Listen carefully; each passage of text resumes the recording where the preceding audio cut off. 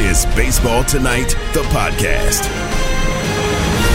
This is the Baseball Tonight podcast for Wednesday, January 12th, 2023. I'm Buster Olney, working from my home in Montana. Taylor Schwenk is working from the pulpit, and greatly relieved, Taylor, that Carlos Correa has found a home. The long saga of Carlos Correa's free agency is over, and we shouldn't just talk about the last 4 weeks. We should talk about last offseason, going into free agency, not getting what he wanted, firing his agent, hiring Scott Boras, winding up signing this unusual deal with the Twins in the spring, and then the Twins apparently were not close to his first choice. Giants, that deal falls apart physical. Mets, that deal falls apart physical.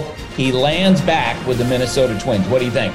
I was just looking through my soundboard. It's been a long time since we played The Price is Right. Dun, dun, dun, dun, dun. That's what it feels like going back to the Twins. I mean, it's so anticlimactic. It's lame. I mean, the Twins are fine, but come on, man. Have some respect. Go somewhere where you can win. My God.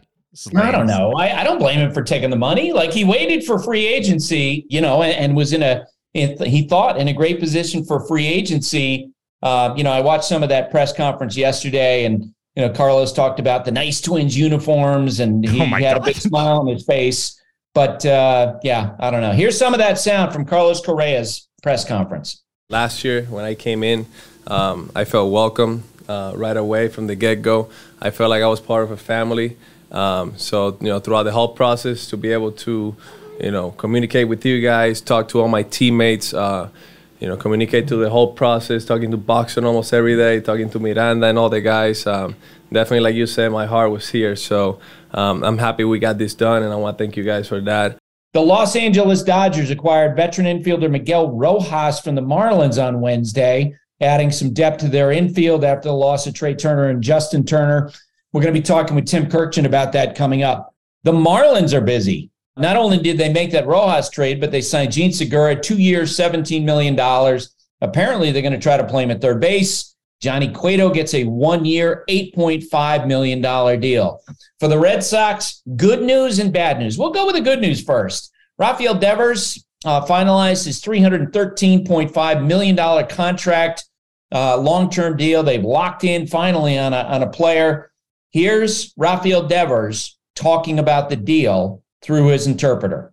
Nunca, porque es lo único, como siempre lo he dicho, es lo único que sé hacer y es lo único que me gusta. I love what I do. I'm happy to play here. That hunger won't subside. It'll be maintained because I just love playing baseball and I love doing it here. I just want to be the same guy that I've always been, someone who has fun, someone who enjoys the game, who's approachable. A lot of times my teammates ask me a lot of questions, and I'm happy to answer, but I never want to feel like I'm above the team or something that's larger than what I see that I am. But there's also this about the Red Sox. Shortstop Trevor Story had surgery on his throwing elbow. We talked last year, we talked the year before that about the concerns around baseball with other teams that he was going to need a significant elbow surgery at some point. Well, guess what? The Red Sox plowed ahead, signed him last spring, and now he's out indefinitely. We'll be talking with Tim about where the Red Sox turn for a shortstop coming into this year. Other signings, A.J. Pollock signed with the Mariners, 1 year, $7 million. Brandon Belt and the Blue Jays, 1 year, $9.3 million, in keeping with a recent Toronto trend that I'm going to talk with Sarah Langs about. The Padres took a flyer on Nelson Cruz, 1 year, $1 million. If he hits, it'll be worth it. If he doesn't hit, it's not that big of a deal. They'll just make a change during the season. Corey Dickerson got $2.25 million for 1 year with the Nationals. Trevor Bauer was designated for assignment last week, with the Dodgers making the decision 2 weeks after the independent arbitrator trimmed the pitcher's suspension under the MLB domestic violence policy from 324 games to 194. I'm going to ask Tim, pick up on the threads of the conversation we had with Hembo last week. Does he think that Trevor Bauer is going to find a team? I have very strong feelings about that. And we got some tough news this week. White Sox closer Liam Hendriks announced on Instagram that he has non-Hodgkin's lymphoma. I have heard that there's great optimism that he'll be able to pitch at some point this year. Guess what, Taylor? Guess who we're talking to today? Liam Hendriks' teammate, Dylan Cease, who finished second in the Cy Young voting in the American League this year. You love Dylan Cease. I was very excited when you floated his name out there as a possible guest, and even more so when we locked him up. So I can't wait to hear your conversation. I'm sure it's going to be delightful for the listeners. Yeah, I'm going to brag to him about, I think, what was my best prediction of 2022. It involved him. Yep. All right, what else you got? Buster, on Monday night, early Tuesday morning, actually, the College Game Day podcast convened after that blowout national title game. Reese Davis and Pete Thamel were in the bowels of SoFi recording a show, talking about that blowout, looking at way too early top 25, all that good stuff that you do at the end of the season. So check out the College Game Day podcast, their championship game recap, and a little look ahead to next season. They'll be plowing ahead for 2 episodes a week going into the offseason, so check them out. For the ones who get it done, Grainger offers high-quality supplies and solutions for every industry, as well as access to product specialists who have the knowledge and experience to answer your toughest questions. Plus, their commitment to being your safety partner can help you keep your facilities safe and your people safer. Call, click Grainger.com, or just stop by. You can now stream the most MLB games on DirecTV without a satellite dish. Yes. The clutch hits, the strikeouts, grand salamis, web gems, with nothing on your roof. So whoever's up there, whether it's roofers, Santa, birds, old-timey chimney sweeps, moody teenagers, thrill-seeking raccoons, you name it, they won't find a satellite dish. But you will find your MLB games on DirecTV. That means DirecTV is your home for baseball this season. Root with nothing on your roof. Call 1-800-DIRECTV or visit directtv.com. Sign up today. Claim based on total games carried on sports networks. Sports availability varies by zip code and requires choice package. Seam heads rejoice. This is Timmy Time. Baseball is the greatest game. With Tim Kirkshin. It never disappoints you. On Baseball Tonight. Tim Kirkshin, of course, covers baseball for ESPN. And Tim, there's so much that I want to talk to you about today. We got the end of the Carlos Correa saga, you know, what it means for the Mets, what it means for the Twins, an interesting twist in this whole thing. Big news from the Red Sox, some of it really bad. Trevor's story out for the year. But I want to start out and throw a little curveball at you at the beginning, because we got this trade yesterday with the Marlins dealing Miguel Rojas to L.A., which, you know, by Dodgers standards, Tim, I think you'd agree with me. They've had a relatively quiet offseason. What do you see in them right now?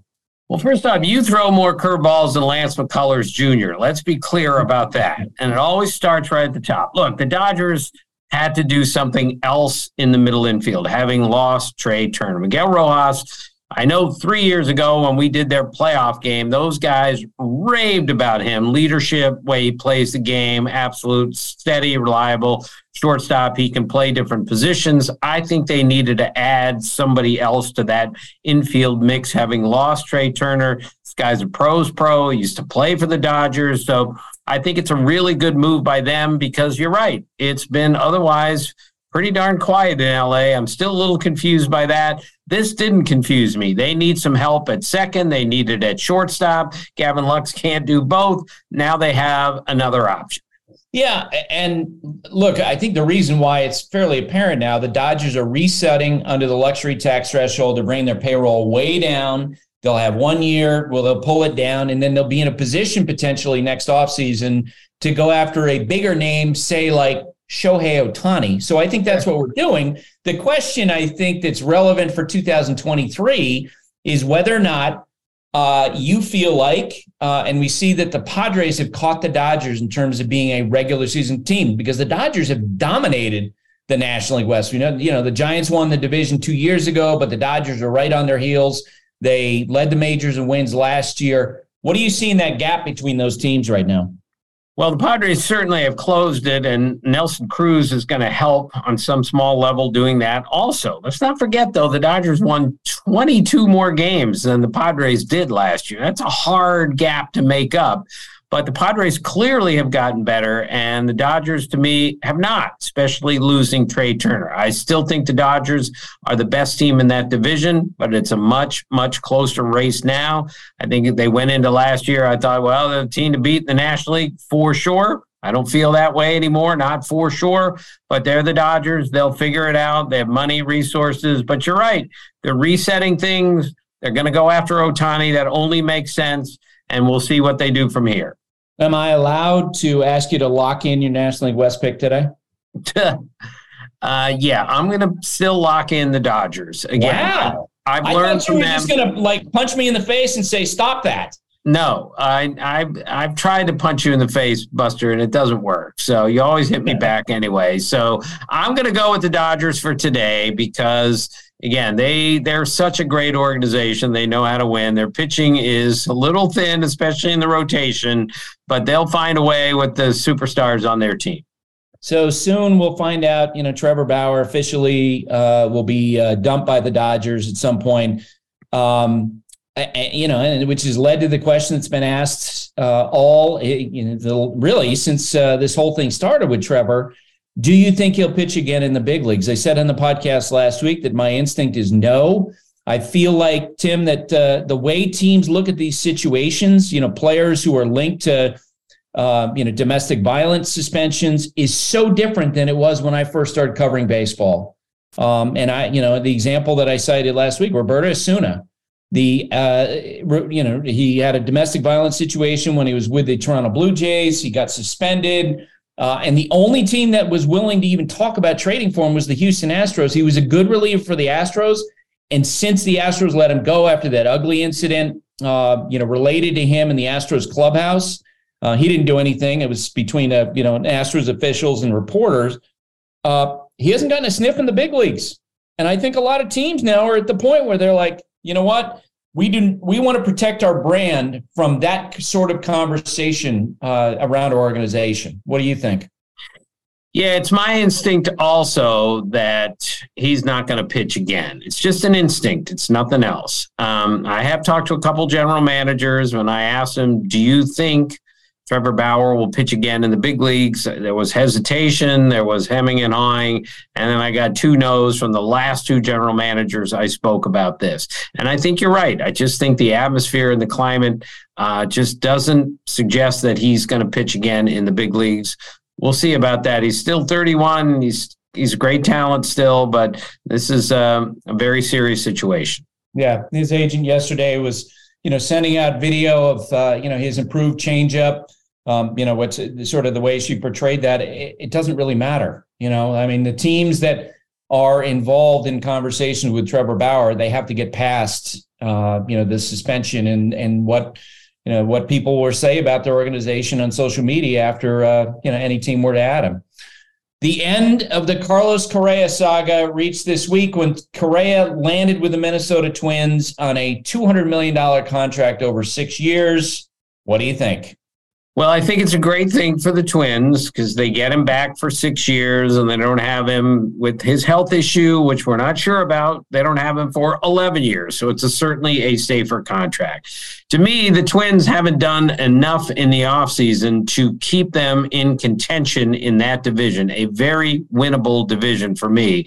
But Correa now puts them in a position where they can win the Central. Now, the Guardians were really good, especially the end of last year. I think the White Sox are going to be better than they were last year. But this move, having an everyday shortstop who hits in the middle of the order, is going to put the Twins back in the race in the Central. And I don't think they were going to be a contender without him. That doesn't mean he's the best player in the game. It means he fills an enormous need on their team. And I've never seen anything like this, Buster. I mean, it starts with Minnesota, goes to the Giants, goes to the Mets, goes to back to the Twins. I've covered a long time, and I don't pretend to cover free agency now like I used to, but I know I've never seen anything like this. The only thing comparable, and it's really apples and oranges, is when Manny Ramirez was going to Texas for Alex Rodriguez and then the Red Sox, and that didn't work out. He ended up going to the Yankees for Alfonso Soriano. You were there for all that. That was an amazing back and forth. This wasn't maybe quite as amazing, but I've never seen anything, no free agent situation quite like this one. And Tim, think about this interesting twist for Carlos Correa, bookends on this whole situation. You remember that in his last year with the Houston Astros, they made him an offer. It was something in the range of, I can't remember, like $120 million over 6 years. And Carlos was clearly insulted by that number because he came out and he's very critical of it. He had a terrific year with the Astros, and then as he's going into free agency, they make him another offer. Tim, 6 years, $210 million reportedly, okay? And he rejects that because he's looking, I'm sure, because Carlos is a competitive guy, he's a great player, looking to be somewhere in the Francisco Lindor range, the $341 million range. So he rejects that, goes into free agency. Last fall, when there was the flurry of big name signings before the lockout, he wasn't in that. During the lockout, he fires his agent, hires Scott Boras. He doesn't get that deal. He gets that weirdly structured deal with the Twins to play in 2022. Nobody in baseball expected to be back with the Twins, but then we get the flunk physicals, and he winds up taking $150 million less, Tim, from that offer that the Giants made to sign with the Twins. And guess what? The deal that he gets in the end with the Twins is almost exactly the same offer that the Astros offered him before this all happened. Right. Again, it just adds another layer of strangeness to this entire situation. But in the end, these teams today, Buster, when you're making this kind of commitment to a player, you have to know about the physicals, and you have to know about where is the guy going to be in 5 years, or in this case, 10 or 11 years. And the Giants weren't sure and the Mets weren't sure. So let's hope for Correa's sake and the Twins' sake that his leg holds up for the next 6 years, because it's done pretty well the last 6 years. And again, this is something I just shook my head at several times here. Yeah, this feels like Robinson Cano going to the Mariners. A great player that we're not going to see that often. And for Carlos, who loves the big stage, it's part of it that has to be hard for him. About the Mets not doing this, Paul Hembekides is coming up. I'm sure that he's going to, laugh at me for this statement. I don't think for the Mets it's that big of a deal that they didn't wind up landing him. I thought he was more the cherry on top of a really good team that won 101 games last year, that has improved their depth. Yeah, he would have made them better. But Tim, if you're willing to spend the type of money that Steve Cohen is willing to spend, they'll add during the season before the trade deadline. What do you think? Yes, look, they're going to miss Carlos Correa, even though they never really had him, because he added another enormous middle of the order production. But they're still really good without him. They've added 3 starting pitchers in the offseason, including the reigning Cy Young winner from the American League. They re-signed their closer. They got their center fielder back. Eduardo Escobar played awfully well at third base at times, especially late last year. It's not like they don't have a third baseman. So I thought Correa was going to be the final piece to the Mets, but even without him, they still might be the best team in that division. They won 101 games last year. I still really like where they are. They would have been better with Correa, but if they need something, you're right. Steve Cohen just goes and gets it during the season, after the season, whatever it takes. Yeah, I had one evaluator say that the greatest loss for the Mets in not signing Correa was that among their position players, they need an FU player. A guy who, in a big stage, in a big moment, is not afraid and assumes through great competitive arrogance that he's going to succeed, and that is Carlos Correa.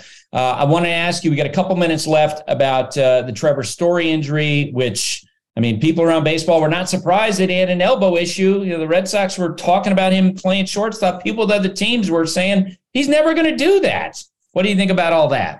Well, it's a terrible loss for the Red Sox if he loses the whole season, which seems possible, if not likely. Now they don't really have a shortstop or a second baseman, and they're trying to compete in a division with the up-and-coming Orioles and 3 playoff teams, the Yankees, the Rays, and the Blue Jays. And the Blue Jays, to me, have gotten better, and so have the Yankees by re-signing Judge and signing Carlos Rodon. And the Rays are always good. This is the wrong time and the wrong division to try to open a season in Boston without a shortstop or a second baseman. So they are scrambling now. Who knows what they're going to do? Kike Hernandez, Sun Young Kim, make a trade, something. Who knows what they're going to do? But they're in a lot of trouble right now without Bogarts and now without Story. And don't forget, Buster, when they fell last year really badly, it was because their defense fell apart. And Trevor Story, as a second baseman, was the key member of that defense. Now you lose defense at second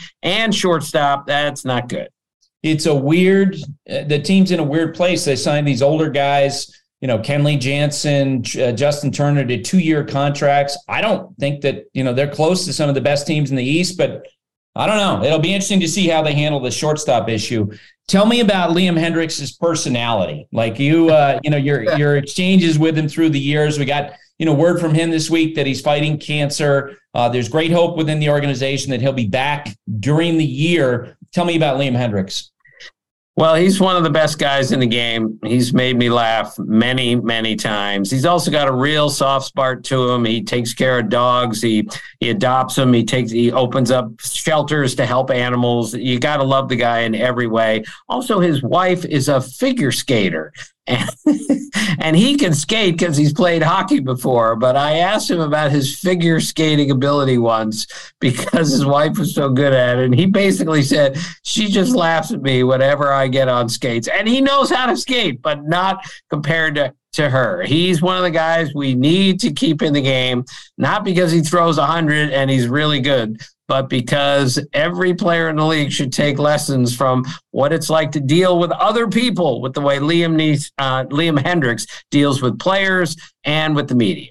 Did you almost just say Liam Neeson? Yes. I almost said Liam Neeson. I just watched that stupid Taken last night for about 5 minutes. How can that be on my mind when I'm talking about Liam Hendriks? Good luck to him. God bless. He's going to be fine. I know it because he is a warrior on every level.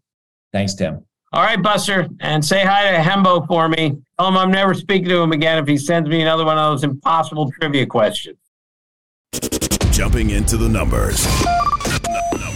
This is Hembo Knows on Baseball Tonight. Hembo, of course, Paul Hembekides, a researcher at ESPN, but I was listening to you on the radio with Greeny yesterday, Hembo, and I felt chastened to some degree because he introduced you as the content producer for the show Get Up. So I've been misstating your title for some time now. I just, I think it's better just to stick with head honcho. Well, that's perfectly fine, Buster. I much prefer your introduction than my actual boring job title. It reminds me of like many, many years when people will come and say my last name incorrectly. They'll say Hembekides for 5 years, and they'll say like, why didn't you tell me 5 years ago how to pronounce your last name? Sometimes I just let it ride. It's not worth the trouble. And on this particular show, I am much prefer to be introduced that way, as is our tradition. Yeah, you could, you're right. Content producer, if you just listen to that title, it's like someone who generates poop. Exactly. Like my two daughters. As my wife recently described them as angry blobs. That's where we are in our parenting.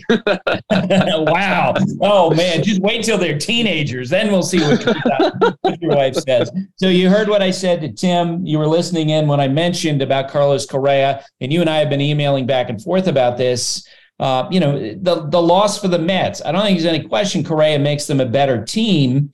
Would have made them a better team, but I also think that they'll be fine. Like, I think they're a really good team, and I think Steve Cohen will spend the money to fill the holes if something emerges during the year. What's your take? You had that right. But it can be true that the Mets will be just fine without Carlos Correa, while it is also true that had they signed Carlos Correa, they would become my favorite to win the division. That's how good I think the Atlanta Braves are. In other words, if the season started tomorrow, without Carlos Correa, I think the Mets are the second best team, as they were last year. Now, they both won the same number of games. That obviously required a Herculean effort in the second half of the season from Atlanta to overtake them.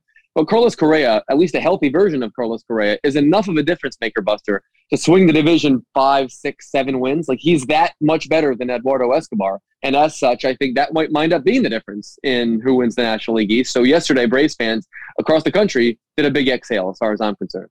He's a better player now. He makes them better now. But I also think that the way the Mets handle this demonstrates Steve Cohen is not just this drunken spender. He's not like this crazy spender. In fact, I'm writing a piece on this. The day that they came to an agreement in the aftermath of the Giants' failed physical, I had someone in the organization tell me, Steve Cohen, if Billy Epler gets medical information that's concerning, Cohen will not give him that, massive contract, $300+ million. He'll try to make an adjustment. And that's exactly what happened.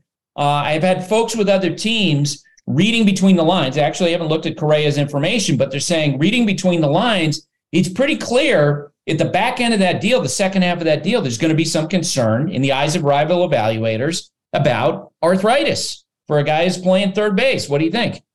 I think you have that exactly right. Billionaires don't become billionaires by making emotional, irrational decisions. Steve Cohen is a brilliant human being who has been successful in practically every endeavor in his life. And it's clear part of the reason for it is because he leans on his counsel to make wise decisions. Like we said on the pod last week, it made all the sense in the world for them to jump in when the San Francisco Giants decided to pull out. And it makes all the sense in the world now with all the information they've collected over the last 3 weeks to act in that manner, especially when you consider that Manny Machado might be a free agent in the upcoming offseason. When you also consider that he can buy literally any player he wants. Why would he invest that much money in a player for whom their doctors say is not worth the long-term investment? If I'm a Mets fan this morning, even though I would have preferred to have Carlos Correa play third base for me next season, I can rest assured knowing that I don't have an owner who's going to do stupid, silly, emotional things, and that goes a long way for that fan base. Yep, totally agree with you. We're going to have Dylan Cease on in just a moment. Tell me about Dylan Cease's 2022 season. 3 things that made you say, wow. This was a breakout season for Dylan Cease, a breakout season that you, by the way, my friend, predicted. You picked him to win the American League Cy Young. He finished second in the American League Cy Young. Here are my 3 favorite things about his season. So he made 14 starts. Dylan Cease made 14 starts from May the 29th to August 11th. He allowed 1 or 0 earned runs in all 14 of those starts. Buster, excluding openers, that is the longest stretch of its kind by any pitcher ever. All right, number 2, 227 strikeouts, 126 hits allowed. That was his ratio last season, 227 to 126. It is the first time in the history of the Chicago White Sox that a pitcher struck out 100 more guys than he allowed hits. The White Sox have been playing baseball since 1901. Number 3, he struck out 131 of those batters with his slider. 131. That was the most by any pitcher using any off-speed pitch in baseball last season. And StatCast says it was the single best pitch in baseball, measuring with a run value of minus 36. Dylan Cease had the best pitcher in all of baseball last season. That slider is venomous. It should be declared illegal in all 50 states as far as I'm concerned. And of course, he's also got that great mustache as well. He and Spencer Strider, maybe the 2 best in baseball.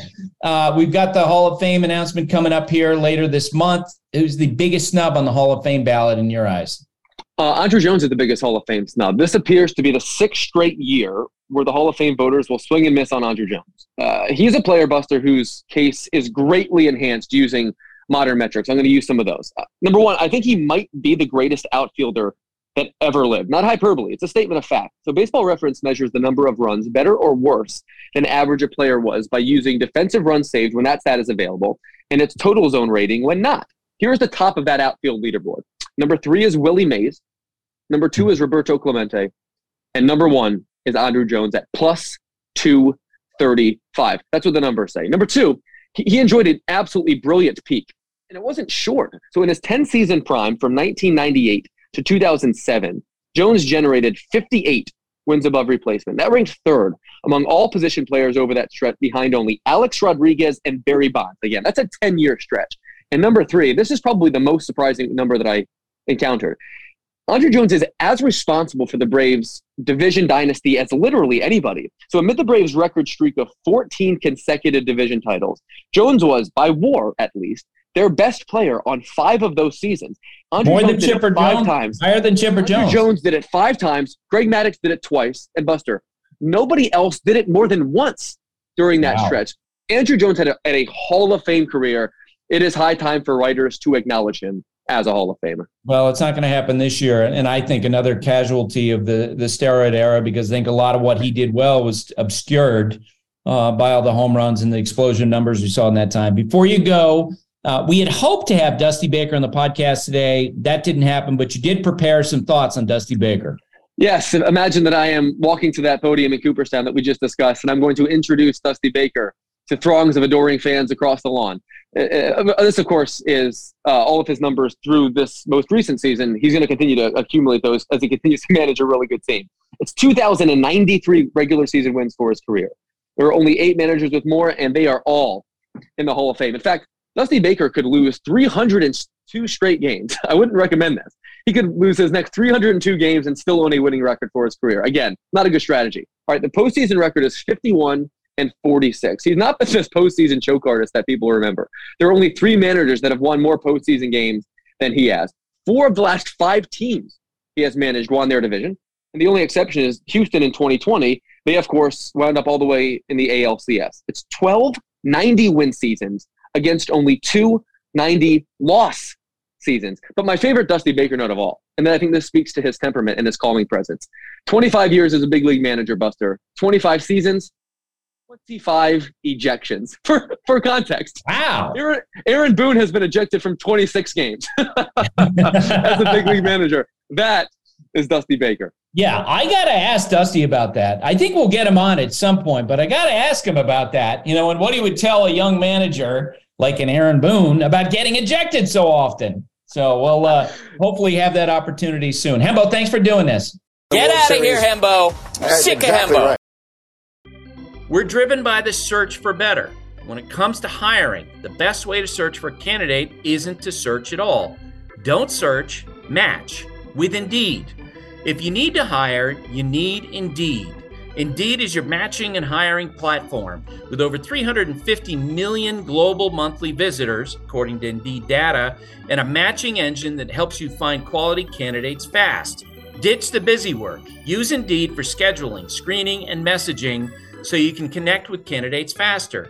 And Indeed doesn't just help you hire faster. 93% of employers agree Indeed delivers the highest quality matches compared to other job sites, according to a recent Indeed survey. Join more than 3.5 million businesses worldwide that use Indeed to hire great talent fast. And listeners of the show will get a $75 sponsored job credit to get your jobs more visibility at Indeed.com/Buster. Just go to Indeed.com/Buster right now and support our show by saying you heard about Indeed on this podcast. Indeed.com/Buster. Terms and conditions apply. Need to hire? You need Indeed. Vivid Seats wants to get you to the games you love this spring. Experience every pitch, assist, and game-winning shot live and in person. And the best part? Each transaction is a step toward a free 11 ticket with Vivid Seats rewards. Score unbeatable perks like free tickets, surprise seat upgrades, and annual birthday deals.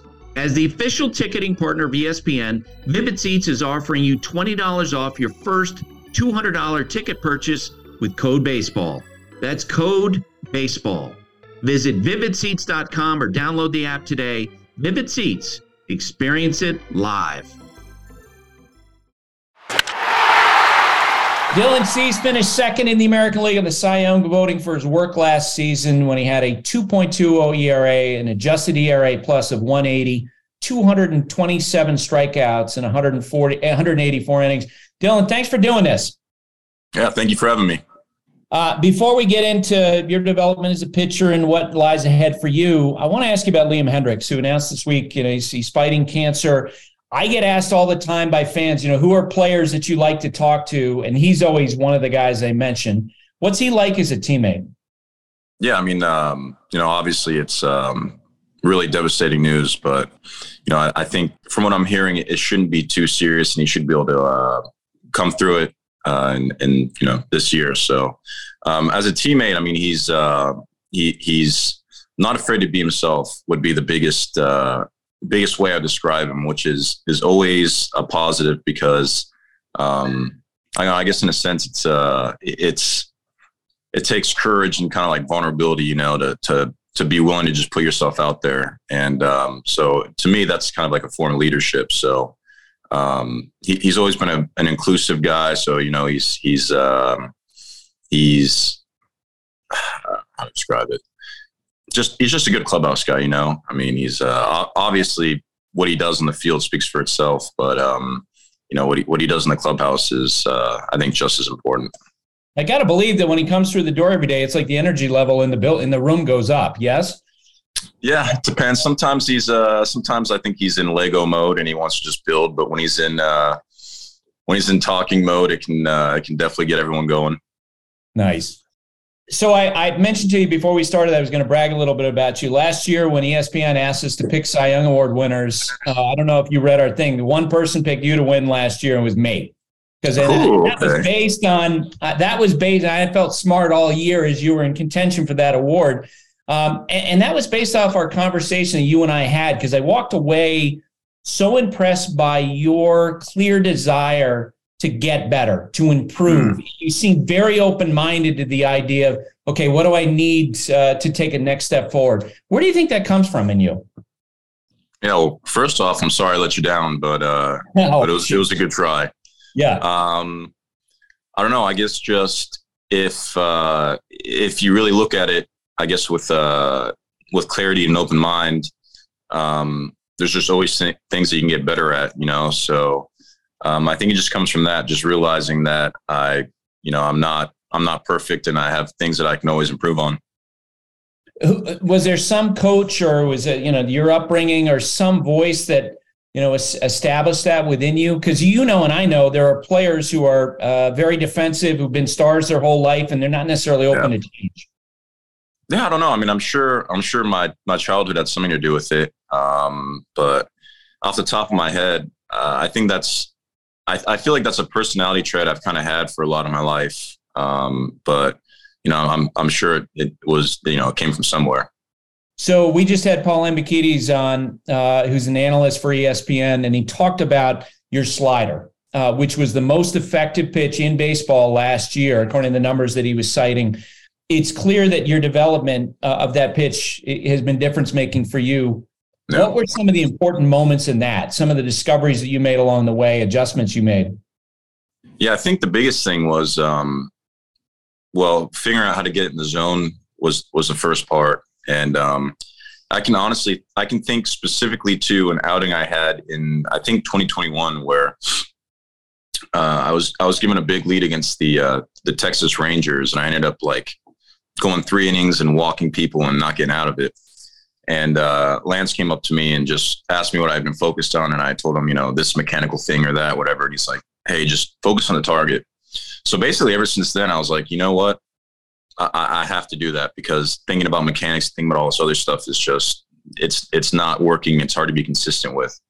So once I started kind of making that part of my process, with the slider, I kind of just figured out where I needed to aim it. And then I consistently practice that. And then I visualize, and I try to do everything I can to just stay focused and stay consistent with that, because with pitching, I feel like it's such a subtle thing where if your head comes off a little bit at the end, then you're not gonna have the same release, So really just trying to focus on where I'm aiming and being consistent and not getting my own way.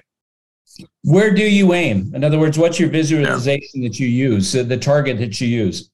Yeah, so if I want it for a strike, I'll aim up and in, arm side. It kind of depends.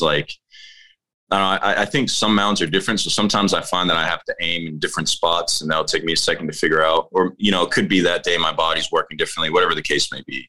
So I kind of have to go through a calibration phase with my throwing. And I think as I get more consistent and better as I go, that phase shrinks. So I think that's one improvement. But if I want to throw a back foot to a lefty, I'll just aim it right down the middle. If I want to go, if I need for sure a strike, I'll just throw it up in the zone, basically to say up and in to a righty or up arm side. So that's one thing that I'm just continuing to also try to figure out. Because the more I feel like I kind of have those spots picked out and ready, the more I think it takes the thinking out of it. I love the stories from pitchers about the moment of discovery on a pitch. For example, when Clayton Kershaw, when he first got to the big leagues, he was a fastball curveball guy. And then he had a bullpen session in Wrigley Field. And he tried his slider, and AJ Ellis, he looked at him after throwing once, how was that? And AJ was like, yeah, that'll play. I'm curious for you, a moment with that pitch, the slider, that you're like, wow, this could be something for me. I think so I had a couple starts. I want to say it was after the Boston start where they got to me pretty good. I started tinkering with it because I wanted to get more depth on it. And I basically it's hard to explain without having a ball, but I basically put my hand farther down on the grip. And I started being able to throw it what felt like right down the middle, and guys were swinging and missing at it. So the amount of stress that took off of me, knowing and feeling like I could just throw it right down the middle and they weren't going to hit it, was huge. And I want to say it was the game before the Blue Jays game. I used it a ton against the Blue Jays. I feel like I had 11 strikeouts. I think they might've been all on sliders. And I think that's when I really realized that if I kept doing it like that, I could basically just throw it in the zone and good things would happen. What was a reaction that you got from a hitter that stuck with you? Whether it was an awkward swing or even if you bumped into a player after a game? Off the top of my head, getting George Springer on the Blue Jays to strike out 3 times on it. I hate saying that because I sound, I don't want to sound disrespectful or anything like that to him because he's obviously a great player. But it's actually a sign of great respect that it was meaningful to you.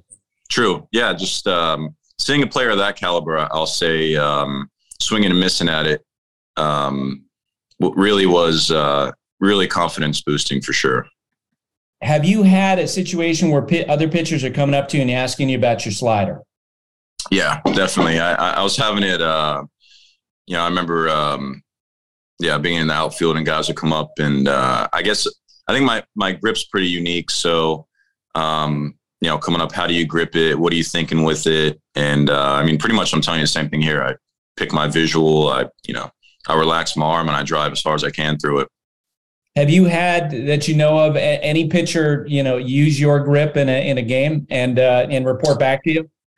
I think Lance tried it, but I'm not sure if he stuck with it. It's a pretty unique grip. So, I think he might've tried it, but I'm not 100% sure if he's still using it. All right, as you're looking ahead to 2023, again, knowing that you have an open mind and you're looking for ways to improve, into spring training, what are you thinking? Yeah, right now I've been really focused on trying to develop a changeup. So that's kind of the biggest thing I'm queuing in right now. So right now I'm basically I don't care what the action of the pitch is. I just want to throw it with arm speed. So I'm training myself to basically throw it with that full fastball arm speed. And I'm just trying to visualize the shape and basically figure out where I need to start it and what that consistent feel and consistent starting point needs to look like. What's the biggest challenge as a power pitcher to do that? Because I've had conversation with Verlander where he's like, yeah, I work on a changeup, but it's not that great. What's for you the biggest thing that you're going to have to do to make that pitch work? Yeah, well, they always say you're either naturally gifted at the pronation or supination. So I tend to be a spin guy. But I really feel like I've never given the changeup a full chance because it's always been that one pitch where it's like, hey, you don't want to get beat on your worst pitch, So, but then I see guys like Scherzer and Lucas and everyone that has these nasty changeups. It's like, it just seems like it would make my life that much easier, to have another weapon. So, I think the biggest thing is just figuring out, a grip that works and how to be consistent with it. For me, it tends to be the most, I guess, feel pitch. But like I said, I don't feel like I've really given it a full chance ever in my career. So, just being consistent with it, not getting discouraged, and really, I think just continuing to chip away at it. Yeah, another guy with a great changeup who's been a power pitcher, Steven Strasburg. Mm-hmm. Nasty.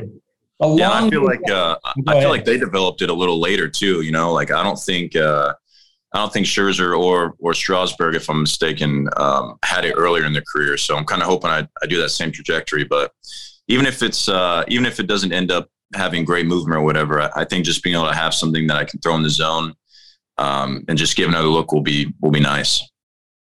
All right, last one for you. You mentioned other pitchers. Who's a guy that you like to learn from? I've heard so many pitchers through the years talk about going back and reviewing starts by an opposing pitcher to try to model their approach against a particular team. Who's a guy that you like to watch? Honestly, in general, I like to watch a lot of guys. Growing up, I was always a fan of power pitchers, so that's always been a draw to me. But now I'm respecting command guys more than ever now, just because it's I've led the league in walks, I think maybe a couple times now. So now I'm getting a little more I'm getting to the point where I want to be a little more refined and a little bit of less of a, all or nothing guy, I guess. But yeah, I mean, off the top of my head, I love watching Lance pitch, but really it's just because he pitches with such conviction. Yes, he pitches with extreme conviction, and I really feel like watching him pitch in multiple ways has kind of been good for my development without even picking his brain on anything. Just because he attacks with fastballs and he just goes after guys. So I'm sitting here like I got a hard fastball and I got really good off speed. Like all I got to do is get in the zone. So Lance is a big one. I mean, I like watching Scherzer just to see that changeup. Verlander obviously is a Hall of Famer. Yeah, I mean, I'll watch a lot of different guys. All right, Dylan. Well, I appreciate your time, and I'll see you in spring training. Awesome. Thank you for having me. 0096. This is The Numbers Game with Sarah Langs. Sarah Langs, reporter, producer for MLB.com. Sarah, how you doing? I'm doing great, Buster. How are you? I'm doing well. So your friend Mandy Bell ran for you in your honor the other day. Where was that? Down in Miami? I know it was someplace, or no, it was at Disney, right? It was at Disney. It was at 5 a.m. She had to be at the start line at 3:45 a.m. because of Florida weather and Disney not wanting to have the parks closed too long, I guess. She crushed it. I mean, absolutely crushed it. She did say, and I quote, "never again," but she did amazing. I'm so proud of her. Yeah. So, Sarah, I saw her tweet a picture of the two of you, and I think her number, and I don't remember the exact number, but it was like 43,000, which, you and I have run a lot of races, and, you might get 125, you might get 250. You're an elite runner. You probably had like number 4 that they assigned you. No. But that number, I've never seen a number that big. Oh my gosh. I mean, these races are so crowded. I think it was 15,000 people. So Mandy did this race because I had done 2 prior races down at Disney. The Disney Princess Half Marathon. Those are similarly crowded, but Mandy Bell was worried about finishing last. And I'm telling her, there are so many people. There is absolutely no way. And not only did she not do that, she was way ahead of the pack. So really, really well done. And yes, very crowded. Now, you would not bring this up yourself. So you're just going to have to answer a direct question. How much money did you wind up raising? She wound up raising, I believe right now it's at over $102,000, which wow. I work with the numbers every day. That is not a number that even processes in my brain. I mean, just absolutely incredible. And if anyone is listening and donated, and based on the comments that I saw, there are a lot of those people. Thank you to everyone involved. Oh, that's absolutely awesome. All right, let's play the numbers game. Number 3. Number 3 is 42.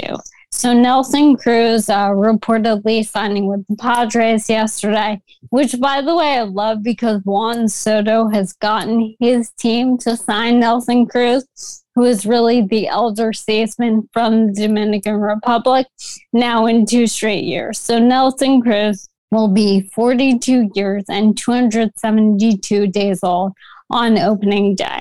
Only one player in Padres history has homered in a game at that age or older. And it was Ricky Henderson in 2001. And he was 42 years and 283 days old. So any home run that Nelson Cruz hits on April 11th or later will give him sole possession of the oldest home run in Padres history. Number 2. Number 2 is 39.5. So that's Carlos Correa's career WAR on Baseball Reference as of right now. That is the 5th most WAR by any shortstop through his age 27 season. Alex Rodriguez had 63.6. Arky Bond, who, if you're listening and you don't know about Tim Kirchin and Derek Jeter and Arky Bond, Google that exists.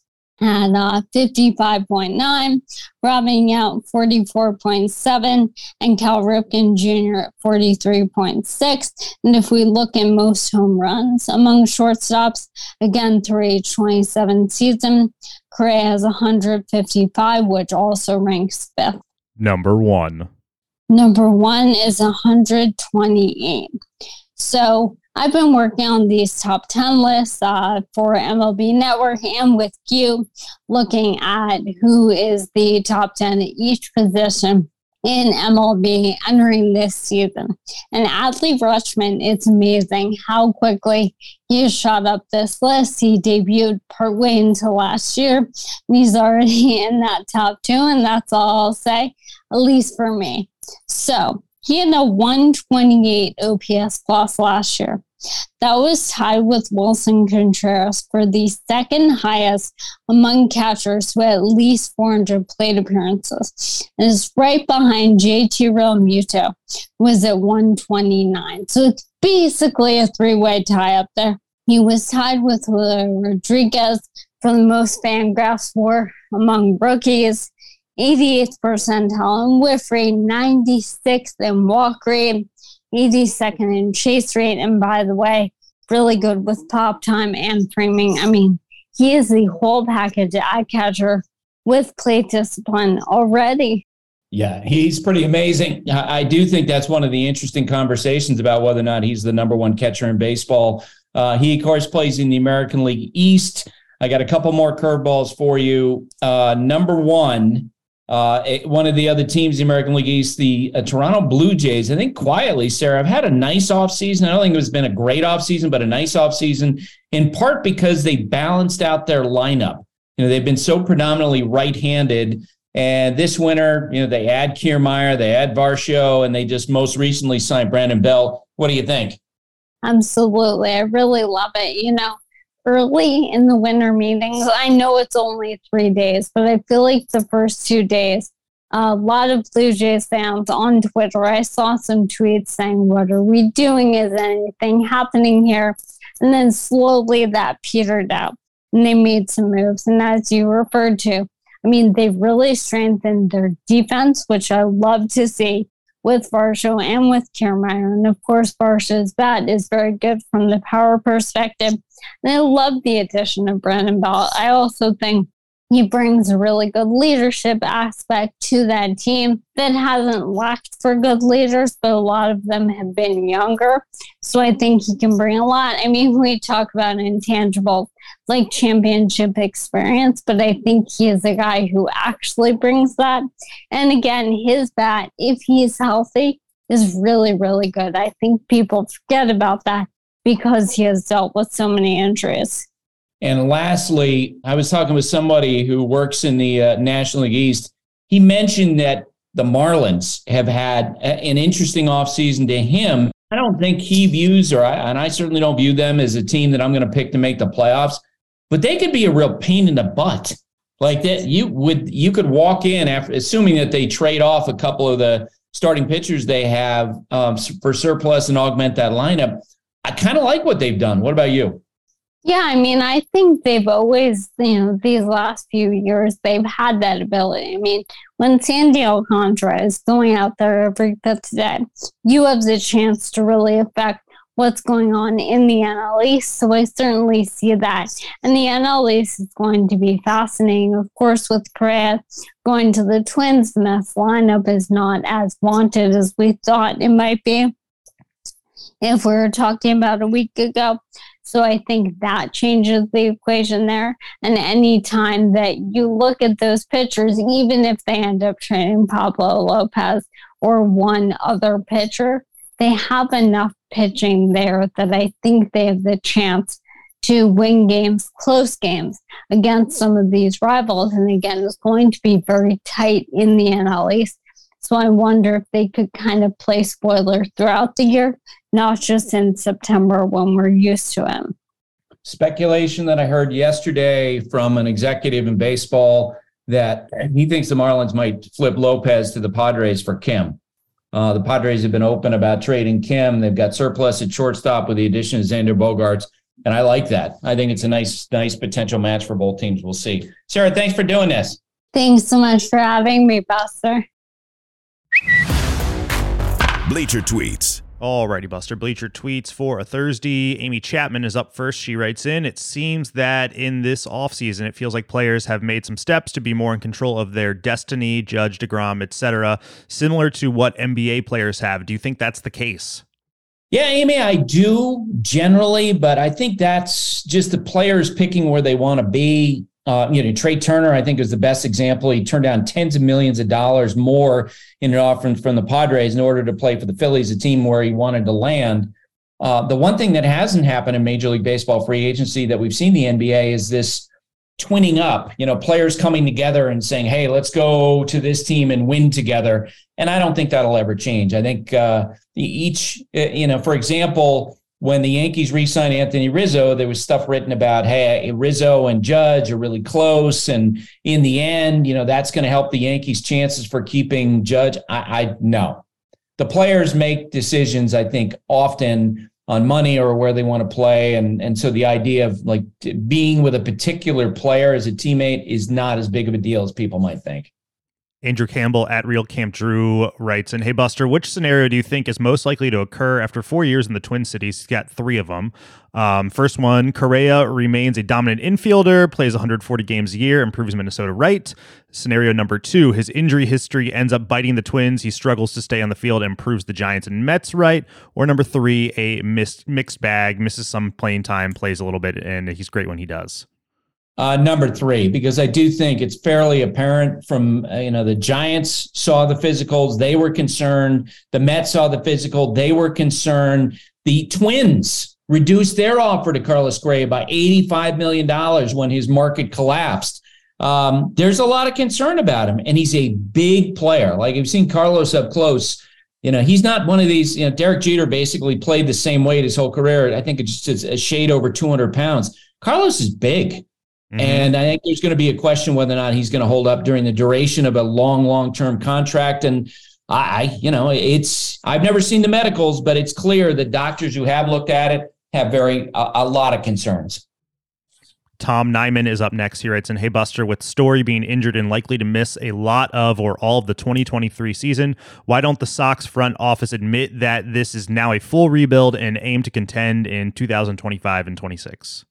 Pretty tough to do that in Boston, especially with the way the last few years have gone. And on top of that, they've made these short-term moves. I referenced in my conversation with Tim Kirkjian, they signed Kenley Jansen, they signed Justin Turner. They're clearly trying to prop up their teams with an effort to better contend this year. They give Devers big money. It's hard to back off now.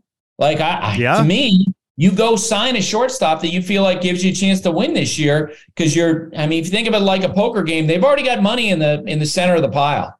And it'd be tough to walk away from that, before the season starts. If they have a terrible first half, maybe they look to dump some of these contracts and go into rebuild.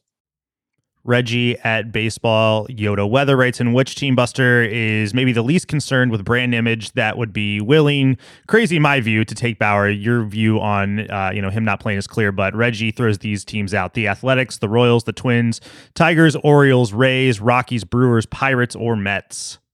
Yeah, I'm wondering about the Orioles because it's clear that so much of what they do, Taylor, is driven by statistical analysis. Yes. It's all about the numbers. It's what they did at the trade deadline last year. It was clear that they're adhering to those numbers. And if you look at it purely through the numbers, adding Trevor Bauer will make you a better team.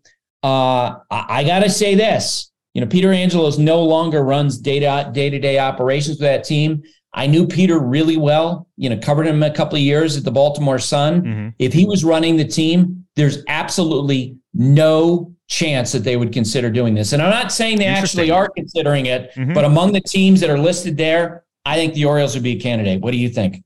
Yeah, probably. I mean, if he's coming in and, they're paying him $1 million. I could definitely see less minimum wage. Yeah, what is it, 700,000 or something? Yeah, right. Yeah, I could see it. But that's an interesting note about Peter Angelos there. I did not heard anything like that. Great perspective. Last one for today. Corey Ruckert at CoreyR_12 writes in: if Fernando Tatis Jr. is suspended the first 20 games and can't be with the team, will he stay at the spring training site or be in the minors? Yeah, so Corey, I actually reached out to someone at Major League Baseball this morning after I got your question just to get clarity on this, and this is the answer I got back. The return date, possible return date, is April 20th. He gets a 15-day minor league assignment, and the Padres can start that whenever they want. Most clubs time it so that it's the 15 days before he's returned. So if 7/20 is the reinstatement date, he likely could start the minor leagues on April 5th. There you have it. # Bleacher Tweets on Twitter. We will be back next week, so keep them coming. Thanks for listening, everyone. That's it for today. My thanks to Dylan Cease, to Sarah, to Hembo, Tim, and Taylor. Have a great day, everybody. Thanks for listening. Stay safe. And remember, hate and inequality based on skin color is something we need to fight against every single day. And now, two pigeons bemoaning the fact you can stream DirecTV satellite-free. You see this? A family watching baseball on DirecTV with no satellite dish in sight. Let's heckle them. You call that changing the channel? Choke up on the remote, buddy. I hope getting all these games on DirecTV makes up for your mother not pre-chewing your sunflower seeds. DirecTV has the most MLB games. Call 1-800-DirecTV. Claim based on total games carried on sports networks. Sports availability varies by zip code and requires choice package. Terms and restrictions apply.